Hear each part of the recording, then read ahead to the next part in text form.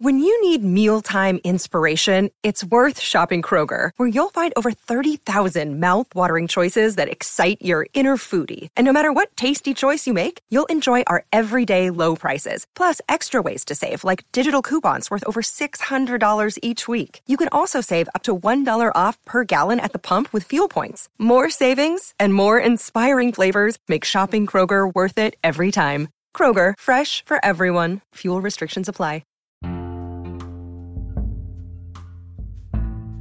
Hey there, welcome to The Tints. I'm your host, Scott Fellman, and it's time for another foray into the world of aquariums from a slightly different perspective.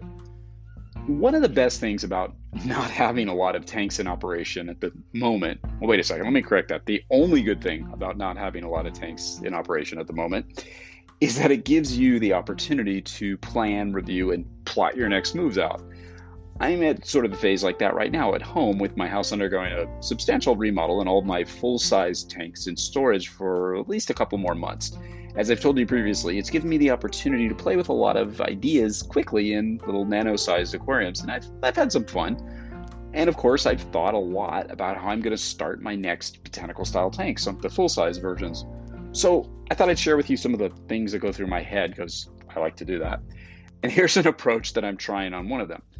I call it the transitional approach. I've talked about this before. I've never really quantified it with you, so bear with me if you've heard the idea before, but think this through. Maybe this is something you want to try.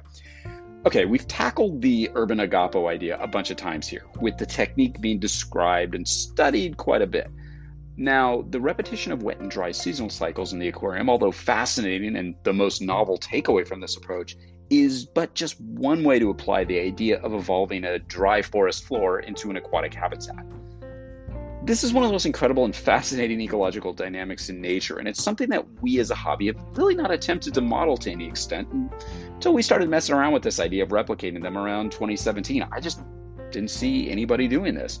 Again, we're not talking about replicating the look of a flooded forest after it's been flooded. That's been done for years by hobbyists, particularly in those biotope design contests, and that's an aquascaping thing.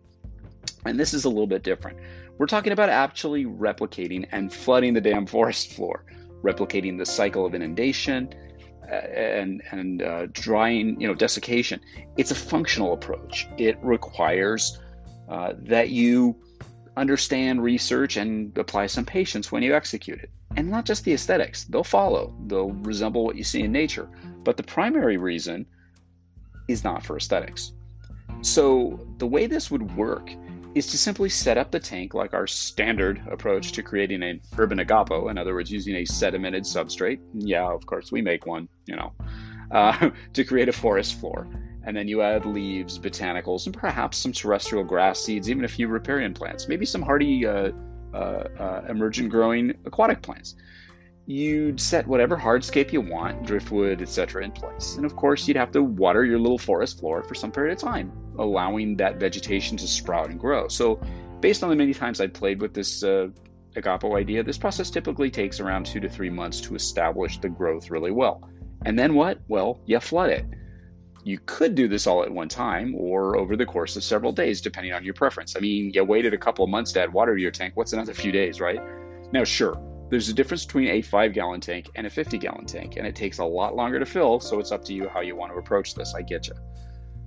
And what you'd initially end up with is a murky tinted environment with little bits of leaves, botanicals, and soil floating about. Sounds like a blast, doesn't it?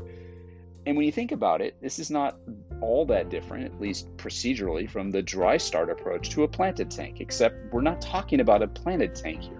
I mean, you could do aquatic plants, but it's more of a holistic biome approach. The interesting thing about this approach is that you'll see a tank which cycles extremely quickly in my experience. In fact, I've done many iterations of these urban agapo tanks where there was no detectable cycle in the traditional sense. I don't have an explanation for this except to postulate that the abundance of bacterial and microorganism growth in other life forms like fungal growths, etc., powered by all the nutrients that are available to them in the established terrestrial substrate, just expedites this process dramatically. That's my theory, of course, and I could be way, way off base, but it's based on my experience and that of others in our community over the past several years. I mean, there is a nitrogen cycle occurring in the dry substrate, so when it's inundated, do the bacteria make the transition, or do they perish, followed by the very rapid colonization by other species, or I just don't know. An underwater biome is created immediately with this approach, one way or another. Doing this type of transition is going to not only create a different sort of underwater biodiversity, it'll have the collateral benefit of creating a very different aesthetic as well. And yeah, it's an aesthetic that will be dictated by nature, and it will encompass all of those things that we know about and love: fungal growth, biofilms, decomposition, sedimentation, all that stuff, all the stuff we talked about. I've done this in aquariums up to 10 gallons so far with really great success. So I'm completely convinced that this process can be scaled up easily. The technique's the same. Now, one fundamental difference between this approach and the more traditional, God, I love saying that, urban agapo approach is that it's a one-way trip. You start our tank dry and take it to wet without going through repetitive, wet and dry cycles. The interesting thing to me about this approach is that you're going to have very nutrient-rich aquarium habitat with big diversity of life right from the start. Could you plant aquatic plants in the substrate? Well, sure, you could. You could use them from the start, or you could add them later on if you wish. If you're using one of our sedimented substrates, you'll be able to grow quite a few aquatic plants, as we talked about before. I suppose the big question, the overarching curiosity that many of you have about this idea is why you try it in the first place. And I guess the best answer that I can provide is because it's a fascinating exercise in patience, experimentation, and fostering biodiversity. It'll familiarize you with the influence of the terrestrial habitat and the dynamic which exists between the aquatic and terrestrial habitats during seasonal changes. It's about process and transition, and there's so much to learn here. It's still early days. There's so much to learn and experiment.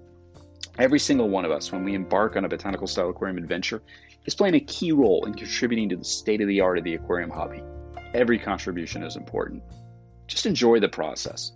Stay curious, stay observant, stay experimental, stay bold, and always stay wet. Until next time, this is Scott Fellman from Tannin Aquatics. Thanks for spending part of your day with me, and I look forward to seeing you on the next installment of The Tin.